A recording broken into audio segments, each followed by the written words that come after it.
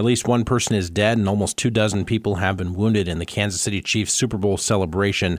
Police say 3 people were taken into custody and that firearms were recovered. Wednesday's shooting happened despite the presence of more than 800 police officers at the parade. No details have been given about those who were detained or a possible motive. At least 8 children are among those who were shot. The woman killed in the shooting has been identified as Lisa Lopez Galvan, a Kansas City area DJ from community radio station KKFI, which issued a statement on its social media page yesterday saying, quote, "It is with sincere sadness and an extremely heavy and broken heart that we let our community know that KKFI DJ Lisa Lopez, host of Taste of Tejano, lost her life today in the shooting at the KC Chiefs rally. Our hearts and prayers are with her family." The Kansas City Police Department is asking anyone who may have witnessed the shooting to reach out. A local school official says there was never any threat to the safety of students and staff Wednesday at Rock Creek High School after a poem was found Tuesday that caused concern. Rock Creek USD 323 Superintendent Joan Simino.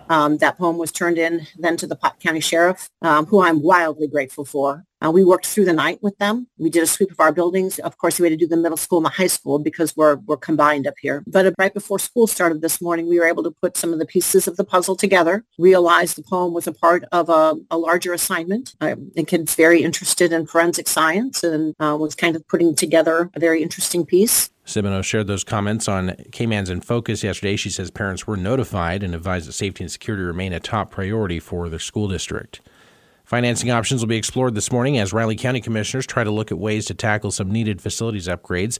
Commissioners directed staff back in late January to seek answers regarding general obligation bonds and sales tax revenue. Staff found that the annual payment on a $10 million GO bond over 10 years would be a little over $1.1 million, bringing the county's total debt balance to about $11.8 million. Riley County has a debt limit of $25.5 million and, according to agenda documents, is currently using less than 1% of their budgeted limit. Staff also determined that sales tax can be used for district court renovations. Further discussion on that topic will happen at around 11:20 this morning at the meeting. The meeting today also includes a request for an interim community corrections director as well as updates from RCPD and Extension, and the meeting gets underway at 9. Riley County Commissioners this week unanimously approved the purchase of land west of Keats Park for a future non-discharging sewer lagoon. An agreement was secured Monday with Stanley Shirley's Trust, allowing the county to purchase about 13 to 15 acres at $20,000 per acre. The final price won't be determined until the county knows just how much land it will need for the project.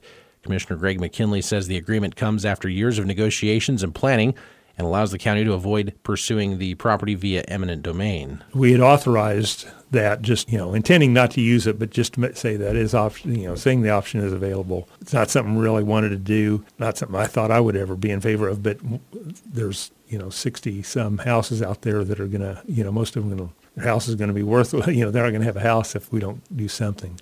McKinley says the next major challenge will be funding the project. The county is pursuing federal grants, and McKinley noted Tuesday that fellow Commissioner John Ford was lobbying the state's delegation in Washington, D.C.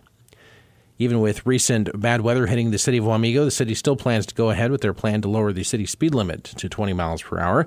The city passed an ordinance to lower the speed limit within the city back in December and is continuing the transition phase, according to Wamego Communications and Outreach Director Gabby Jensen. We are definitely still in the transition phases for that. We have been putting information out kind of slowly as we are transitioning into actually enforcing that. It was passed in December, but we knew that there was going to be a time where we were still getting that set up and ready to go. Jensen says there will be a domino effect once they start putting up signs in the city. Kind of like Stacy said, there'll be a domino effect once we get these things, once we get a handle on these things and get the signs in, we can start putting those up and we can really make sure that this change can go into effect. The new ordinance does not mean that all city streets will have a speed limit of 20 miles per hour. There are some select streets that will still have 25 and 30 mile per hour limits. Kansas State professors are collaborating on a new community engagement initiative ahead of the 2024 presidential election. With controversy surrounding the 2020 election and the security of voting, the K-State Institute for Civic Discourse and Democracy is pairing with the university's political science department tonight to discuss the topic, voter fraud, myths, and reality. K-State political science professor Dr. Nathaniel Burkhead. There's always a concern that somebody else will be violating those practices and casting a fraudulent vote, therefore effectively canceling out something that is honest. And I think that that's a very reasonable concern. It's one that I know that our election supervisors take incredibly seriously. The event will take place at 5:30 this evening at Manhattan Brewing Company. Dr. Colleen Lind is the director of ICDD and explains the importance of engaging person-to-person on matters of such significance. We're hoping that tonight's event is a positive way for people to do it, not through campaign ads, not through things that you're seeing on Facebook, but through real live humans from Kansas State University. More information on tonight's joint event will be available during K-Man's In Focus. Good morning, I'm Troy Coverdale with your sports headlines. K-State rallied from a 13-point halftime deficit and was able to send the game into a second overtime behind a buzzer beater from Aoka Lee. But Iowa State pulled off the upset Wednesday night at Hilton Coliseum, 96-93, spoiling Lee's return from an injury. While the Cats were able to rally, Coach Jeff Mittie was frustrated with how his team approached the game. The thing that's disappointing for me is this has been about a 10-day problem with us in practice of not wanting to do the tough stuff. And that showed up in the first 20 minutes of them out-rebounding us by 13, them physically doing whatever they wanted. And I'm talking from the guard spot. So, they outplayed us. The Cyclones made 10 straight free throws over the final 36 seconds of the second overtime, including 4 makes from Addie Brown, who finished with 20 points. In Lee's return from the injury, she finished with 20 points, 7 blocks, and 6 rebounds. The Wildcats are back home at Bramlage on Saturday afternoon, hosting UCF at 4. It shouldn't take long for Caitlin Clark, meanwhile, to become the NCAA women's career scoring leader tonight. When number 4 Iowa plays host to Michigan, she goes into the game needing 8 points to pass Kelsey Plum's total of 3,527 points.